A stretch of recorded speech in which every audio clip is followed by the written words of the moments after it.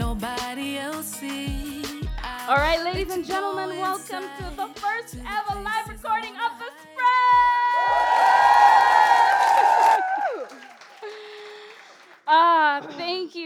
Thank you so much for being here. Thank you for those of you who've been following us on our social media, and for those of you who've been following us on our podcast. We really appreciate you, and we're very glad that you guys could be here for this. Just in case you want to follow us right now on social media, all of our handles are @TheSpreadPod, and the hashtag for today is #TheSpreadLive.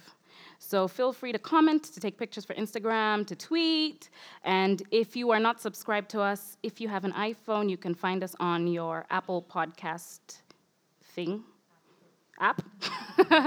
Thanks. And if you have an Android, then there's a podcast app called Stitcher, which you can download, and you can download the podcasts of that. We are The Spread, and we are live! Yes. Thank you, guys. All right. So on this episode, our super special, absolutely gorgeous co-host for today is Sofi Leteipan. Yay! And Sofi and I have actually done many things together. You need to specify. No, I don't. It's The Spread.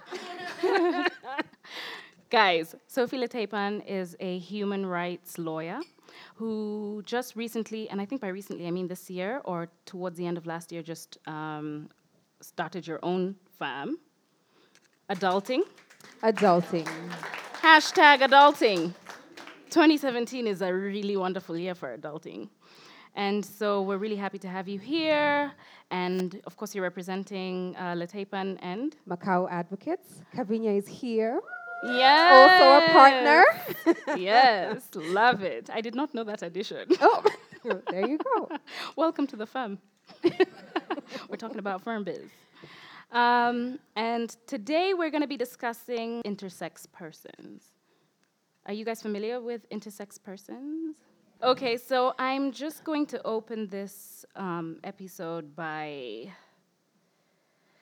firstly sort of just differentiating three things. One, an intersex person is a person who does not fall into medically, quote-unquote, normative standards of maleness/femaleness, specifically with regards to their genitalia, chromosomes, or hormones. Another term is hermaphrodite, which is an outdated and offensive term previously and incorrectly used to refer to intersex persons. In modern use, it refers to plants and animals, typically with both male and female characteristics. And the third term is transgender, a person who does not partially or wholly identify with their gender assigned at birth. Transgender is an umbrella term that includes all those who are not cisgender, which is the opposite of transgender. And so those are the three definitions. I just want to open by telling a story. It's not an African story. I had really wanted to tell an African story, but it isn't, and I think it's still important. This story is called Finding Out the Truth. Ruth, now 60, spent much of her youth questioning the constant medical attention, including surgeries, she received in her early childhood in the 1960s. Quote, doctors always deflected my questions and stonewalled me when I asked why I had so many appointments, she said. I developed PTSD and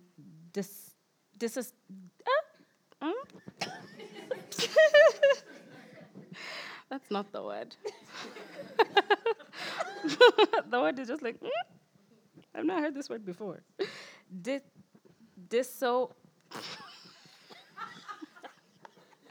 Guys. No judging. Call a friend. This is a safe space. Dissociative. That's what I said, guys. Yeah. And dissociative states to protect myself while they treated me like a lab rat, semi-annually putting me in a room of white-coated male doctors, some of whom took pics of me when I was naked. Ruth attended a private university, started a lucrative career, and got married to a man. Then one night, when she was 32, she hemorrhaged while having sex. So she rushed to the hospital. Ruth told Human Rights Watch, after my vagina repair surgery, I had my first encounter with a truly compassionate and candid doctor. He told me, I'm not sure what you have, but if I can see your medical records, I can explain it to you. Ruth drove to the office to the endocrinologist who had treated her throughout her childhood and requested her records. He said no, so she waited in the parking lot until he left that night, broke in, and stole them. I just sat in the parking lot and didn't even read them at first. I just put them in date order, Ruth said. Then I took a breath and started recording, and the first thing I saw on the first page was male pseudo-hermaphrodite, complete with female phenotype. Patient does not know, DX diagnosis. Thoughts rushed through her head. First I thought, this is great. This is a known thing. How freaky does it make you feel when they say there's no one else like you and no name for your condition? And the second thing was, these fucking bastards lied to me at the same time. There are other people out there like me, and I wish I had known there were others like me. I was totally enraged that that had been kept from me. Why would you deliberately try to make a person feel like a freak? And then I felt, this feels good. I've got the knowledge, and they can't hide this from me. I can protect myself now. And then I thought, I wonder how much Mom knows. Did she know this was part of a keep it from Ruth thing? Ruth confronted her endocrinologist the next day. He said her mother had asked him not to tell Ruth, and that he was just following the standards of care, Ruth said. That was when I realized that this way I was treated was never about me. It was about my doctor and my parents and everyone feeling uncomfortable about how my body was. But I want to be like nature made me. End of story. When I approached Sofi about doing a podcast with her, hosting a podcast with her, I asked her what topic she would like for us to discuss, and this was her choice. So why? I think, first of all, it's something that we normally don't talk about.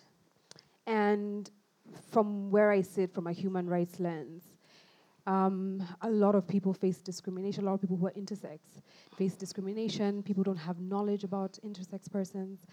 And they face numerous human rights abuses.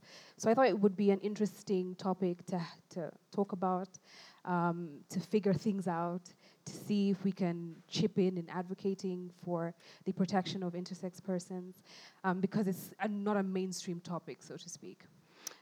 Have you, in your line of work, had to deal with intersex persons? Yes. So, Pray tell. do tell. So I've dealt with a case of an intersex child and a case of an intersex adult. So the case of the intersex adult involved a person who was charged with an offense.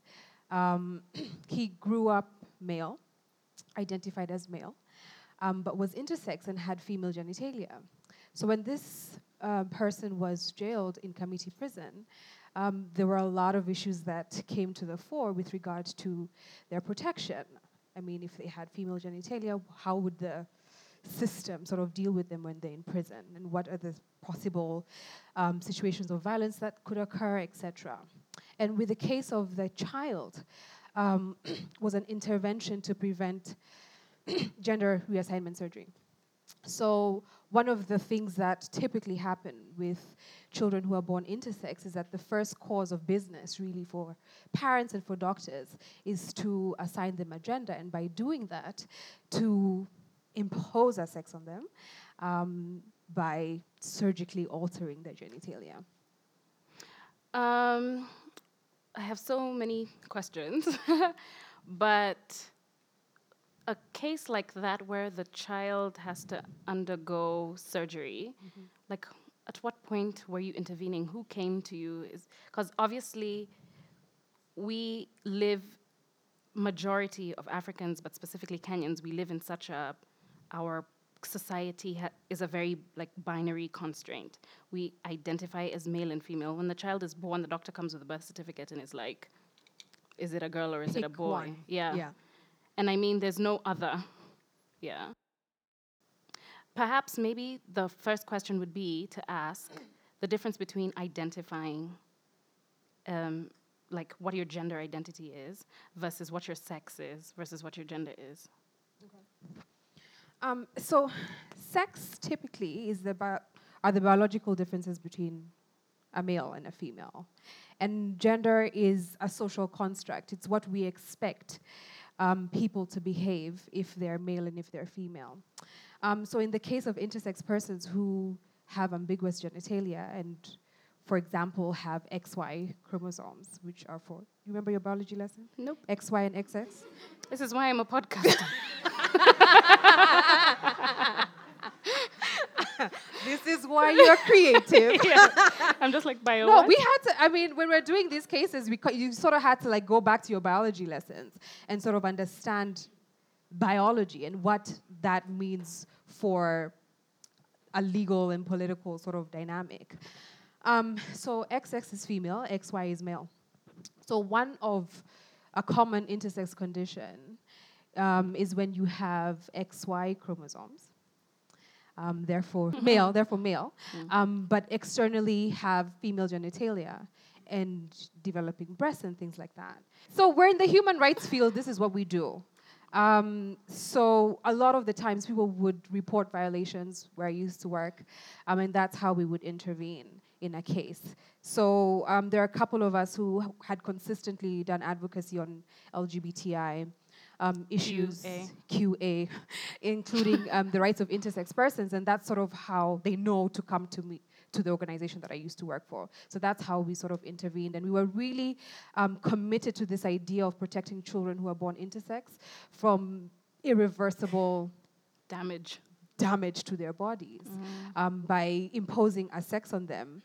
And by extension, exactly. Actually, socially as well. Yeah. And then imposing a gender socially. Yeah. And what happens is that we learn from a lot of adult intersex persons that they may not necessarily conform to the sex or gender that was imposed to them as a child. Yeah. Which creates a whole other problem. Yeah. And are you guys aware that intersex persons are not as rare as you think?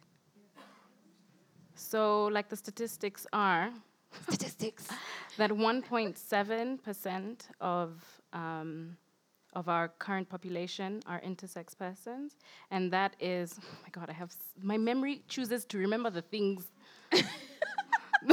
Just like, and then there's other things I forget, like what I just asked you. So like 1.7% of the population are intersex persons, which is the same number of people that are redheads. Did you know that? Yeah. You're welcome. Knowledge. Drop that knowledge, Kaz. Drop it. What was that I just dropped? What's that? Sorry? Knowledge. Yeah. So I actually know the story of an intersex person in my life. And I only know this story because somebody told me, but the person doesn't know that I know. So the story is that as far as we know her, she identifies not by choice, but by, I guess, force. She has identified as female her whole life. I found out she must be much older now. She must be in her maybe 60s. And she has identified as female for as long as we've known her. But in the same breath, when she did find out about her situation, for lack of a better term, she apparently she had a confrontation with her mother, and she used to have conversations with her mother about why her mother didn't do corrective surgery when she was a child. And she blames her mother for her current condition because she thinks that she should have been, quote unquote, fixed as a child. Because what happened was her mother refused to do the surgery when she was a child, which is a twist to the story because because what your role is to try and prevent people from actually forcing their children to have corrective surgery. Well, the premise is that we should leave children's bodies untouched. They have the right to dignity and physical autonomy over their bodies. And because the surgery is irreversible, you can't change it. So when a child comes to their own, begins to identify with a particular gender, and they understand the consequences of surgery, they give informed consent, then the surgery can happen. But the reverse means that you're robbing children of choice, essentially. Yeah. Yeah. You did mention something about having to deal with an adult who was in prison. So, based off of the fact that they neither identified as male or female, They identified as male, but what would but you? had female genitalia. So, what happens when you're sending that person to prison? What, like, I guess their certificate was signed male. Like, what? Yes, I mean, what's that for all situation? intents and purposes, I mean, law enforcement would never have known Until until when that person actually came out and declared that they were facing violence because of okay, their genitalia. okay. But again, unfortunately, our system isn't built to have protective services within detention centers. So that is something that a lot of people have been advocating for, a system where even if somebody is incarcerated, then they're still protected within the realms of detention. Is your role as a human rights lawyer also to create policies? I know that the laws are slightly different in South Africa. And what is the other option for Kenyans, for persons who are born intersex? What is the ideal procedure? So if you talk to different people, everyone has a different idea as to what the level of and standard of care should be. So the first thing is around legal recognition. So ultimately, you still need a birth certificate for very many things, to get a passport, to get into school, etc. So the idea is not to force parents to tick the box and allow them at sort of an intermediate form of recognition before surgery actually takes place, or hormonal replacement therapy, or just a change in gender identity of that person. So they don't necessarily have to tick the box male or female. Like in South Africa, there's a third box of intermediate and other. So that is also an option for people who are intersex to have an intermediate status before they actually specifically assign themselves a gender. Okay, now Which could happen with or without surgery also. yes. Yeah. Now the problem with this intermediate status is it also brings about discrimination. Because by the time you're going to get your ID or your, I mean, there's so many things that could possibly happen to you with an quote with an intermediate, with a what do I call it? Like a non-status. If you don't conform to the gender, if you don't conform to the gender binary. binary. Yeah. Yes. So you're opening up yourself to so many other forms of discrimination. Already just living is hard enough. Living is hard enough being any sphere. Just living is hard alive. enough, period. Being alive is hard. Then living on any sphere of the rainbow Yeah. is another, like, it's like living two lives. It's like just being, opening up yourself for all sorts of discrimination, which is just hard. But then this is like a third tier. It's just... I mean, the other option also is to allow people to change their sex markers on identity documents once they're older. So yes. in terms of the law allowing you the space to be able to change your gender marker or your sex marker when you do identify with a different gender when you are older. Because most intersex people identify as male or female. So the third box is an option, but it's not an option for everyone. But allowing there to be a third box for the people who want to choose that third box. The thing is the imposition of the male or the female or the intermediate. There's no solution for all, but to allow people to choose. Okay, so then we'll go into why don't we just allow people to choose anyway? Why can't people just be born and then, because by the time we're taking male or female on their birth certificate, we choose for them. Yeah. And then, if it's a girl, we paint her room pink. If it's a boy, we paint... So we're already imposing all of these things. We buy her Barbie dolls, and we have already decided as a female, this is what you should be, and this is how you should be. So there's no room for androgyny. And so if we're going to have an intermediate box, can't we just have it for because that's where the conversation the argument will lead to. Yeah. Let's just have an intermediate box. In fact, let's not have a male and female. Let's have a no box. Yeah, let's just have a No I'll box. choose later Yeah. box. For everybody. Yeah. Yeah. Because then, like, I feel like I'm you should be in 18 or I'm parliament, 16, Kaz. and then, yeah. Yeah. And just change all Wait, the laws. I'm offended. I do not want to be in parliament. Thanks. But yeah, I definitely would like to change policies or to create policies that that get passed. Before I die, I must create a policy that gets passed in the mark my words, that sex education is reintroduced into public schools. Yes. That is my dream. I'll take claps. Or clicks. Yeah. But yeah, I definitely feel like if we're giving an option to intersex persons, then we should give it will open up the conversation for, I think everybody should have a right to choose. Yeah? True. Does anyone have any questions? Hi. Yes, hello. Hi. Hi, gorgeous. At the beginning, when you were like, do you know what intersex is? I thought I did, yeah? Well, I generally know what it is. But I wanted to ask now, when a child is born with female genitalia, what is it that is different? You know, or is it that the doctors do a blood test and they're like, oh, wait, but there's other things. At what point does it become apparent that a child is intersex? So there are about 30 to 40 different intersex variations. So they manifest very differently, and they can manifest at different stages of your life. So some are apparent when you're born, some are apparent during puberty. So it's not like we will identify all intersex, well, doctors, not we, will identify all intersex conditions when a child is born. Sometimes genitalia is ambiguous. And because genitalia is ambiguous, then they go and do other tests. And when they do other tests, they're like, okay, something's not adding up. So it often manifests like that. But just to note that there are so many different variations. And they can be discovered at different points in time in your life. Yeah. Thank you for the Thank you, education.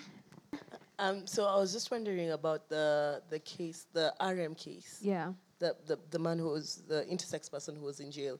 And I know that in that case, one of the prayers was that Kenya allows that there be a third gender, and that the finding of the judge was that there was no empirical data to show that there are enough people who would need for there to be a third gender. So my question is whether, do you know that there are efforts to collect this data? Are you working on that? Are you working on a plan? So after the RM case and the baby A case, actually at the RM case, judges were just like, this is just like 1 in 20 million people. Why is there need to change policy? And because there are more cases coming into the judiciary, a task force was formed. So it's just been gazetted. I think it was gazetted a month or 2 ago. And one of their actually, their mandate is extremely extensive. It's policy, it's legislation, it's structural reforms that need to take place. So they're going to undertake a study and analyze the entire sort of system when it comes to the medical arm, when it comes to the legal arm, when it comes to the political arm, and hopefully they're going to come with some empirical data to be able to guide policy on this issue. Maybe Kaz, since we're on a mailing list, when the task force is in the process of receiving information from the public, then you could send out an email to just alert people Is that something to you guys would be participate in interested the in conversation. Okay, absolutely, done. Yes. Thanks. My question marries between African culture as well as our claim to human rights, because there's a problematic narrative that's gaining currency, especially in Africa, where they tend to lump issues of intersex with persons with disability. And so that also mars, especially knowing Africans, right? So that's underreporting, first of all, because from where I sit, I imagine that this is something that's happened in many generations, right? And now it's actually coming to surface. Yeah. So I'm just wondering, around the advocacy issues, is this something that you've come across where you have to actually identify that and have to push back on a narrative that being born intersex does not mean that it's a disability or a biological defect? Okay, so my question is less legal and more kind of our families are really just microcosms of microcosms of society. So to a family that suddenly is dealing with an intersex child, I just wonder what that experience is like and what there is out there for the support of those families. Yeah. So I imagine that how they try and mitigate for that is to do the gender assignation and to just cover up and socialize the child in one way to make it simpler for everybody. But for the children, for example, in the example that the story that you told, where the mother chose not to have the surgery for the child, which is interesting. I'd like to hear why. What support is there for families like that? There's a lot of stigma surrounded with having and raising an intersex child. So I imagine, especially in a society such as ours, which is highly conservative, and by conservative I mean just when you're out in public, because the most Not conservative... in Kaz's bedroom. Never in my bedroom, or living room, or kitchen. In such a conservative society as ours, anything that is slightly outside of the norm is hidden. There's so many secrets that we have as Kenyan families that are swept under the carpet because it's all stigmatized. It's all just stigma. It's like, oh, we have a member of family who is living with HIV. We must never tell anybody. Or died with because of HIV-related diseases. We must never tell anybody. It's just like there's certain things that are highly stigmatized which don't need to be. And the minute that we start to talk about it, the less that we can stigmatize such conversations, such as sex. Sex is one of the biggest taboo conversations that we have in Kenya. And actually, this is the biggest reason why I do this, is just so that we can have more open spaces and conversations and allow, the more you talk about things, then the less sort of taboo that they become, the less stigmatized. It's just like sex is such a beautiful thing. Am I digressing? Yes, a little I'm bit. really digressing, Zawadi. Well, first, I'm glad you're having these conversations and creating space for discussion on all these topics. I'm just thinking about othering and being conscious of that. And you already said that 1.7%. What if that 1.7% is in this room? Like, do we think about that? Yeah. And then you talked about wanting to tell an African story but not having an African story. So hopefully, as a result of this show, somebody who is intersex could come and tell their own story. Yeah. And that would be really amazing, to ask them about their experience. Yeah. And the good thing about it being a podcast is that they can maintain some sort of anonymity. Yeah, so I would really encourage you to create that space as well. So Absolutely. It's not talking about the other, but it's getting the stories from the people who are most affected. Absolutely, and it's great that you said that, because we did once have an episode where we were discussing, my co-host and I discussed a friend of hers who she said wasn't interested in having sex, and I mentioned that she may be asexual. And then we sort of dived into the conversation about asexuality, which is another conversation which is highly stigmatized. And then I kind of put it out there. I said, if there's anybody who's asexual. And I got so many responses, people just sort of saying, my friend and I, we both identify as asexual and we'd like to come on the podcast and talk about it. So that's another conversation that's pending. But definitely, if there's anybody out there who is intersex and would like to tell their story, this is definitely something that we are willing to And you explore. can also connect with the organizations that are working within that community in Kenya. Absolutely. Yeah. Thank you. Sophie, shoot. Yes, I agree with you in terms of the conflation of persons who are intersex with disability, conflation of persons who are intersex with sexual orientation. We're trying to rein the conversation in. It's a difficult one to have because most people who are policymakers and who are power brokers don't understand the dichotomies on the binary gender issue, the issues surrounding intersex persons. So it's up to us to sort of rein in the conversation and to make it extremely targeted. Another thing is that we don't really have comprehensive legislation in the continent that we can compare to. Because a lot of the times our lawmakers will be like, which African country is doing the same? And in this case, it would be South Africa only. So they don't have any comparative experiences between the South-South, global South dynamic. And they're very averse to receiving best practices from European countries that are more progressive in this area. So it's up to us to sort of rein in the conversation, make sure that it's extremely targeted, and the voices of intersex persons, I agree with Zawadi, should be at the forefront of participating in this conversation and part of the people who are creating solutions around this issue. Janet, you asked about support for families. It's extremely ad hoc. So the organizations that work on issues to do with intersex persons do provide counseling on an ad hoc basis to families. But what Kaz is saying is true. It's highly stigmatized. In some communities, it's considered a taboo. God made a mistake. And God didn't make a mistake. And I'm things pretty like sure that Yeah. there's a lot of deaths surrounding intersex-born children. Yeah. Which is a whole different story, because Yeah. I do remember in a lot of old African culture, when they were twins, the twins were killed. When they were a lot of albino-born children are killed. Yeah. So imagine with intersex, Yeah. there must be a lot of sort of death around Yeah. it. So targeted support for families isn't present, and it's extremely crucial for families to understand what it is, to understand that they're not alone, to understand what support an intersex child needs, growing up and even becoming an adult and coming into their own gender identity. So there's a lot that needs to be done in terms of just creating structures and systems that are supportive of intersex persons and their families, and to help people do the right thing.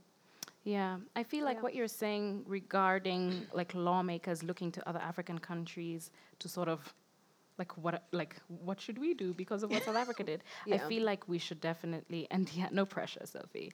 We should definitely be spearheading that. I feel like these are some of the things that we should take pride in. And can you imagine if your law firm is like the law firm that everybody looks to, like, oh, let's see what Hallelujah, amen. Kavinya is like, yes. You know, what did they do in Kenya? Because they Yeah. had that thing that was happening, and this is what they did. Let's go Yeah. back to their notes and sort of see if there's a way that we Yeah. can use the same policies to change whatever's happening in our country. And I think that would be great for us to spearhead, like even support groups for families and support groups for intersex persons and so on. Yeah. Are you done? Yeah. You answered all the questions. Yes. Jeez. Guys. There are no all more. right. I just want to say thank you, guys.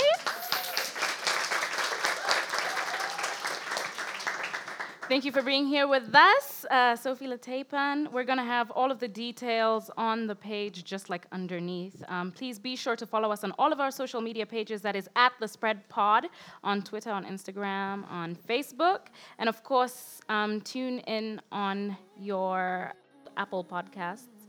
And if you have an Android phone, tune in on Stitcher. And that's it for now. Thank you very much for being here. Love you. I love you too. Okay, bye, guys.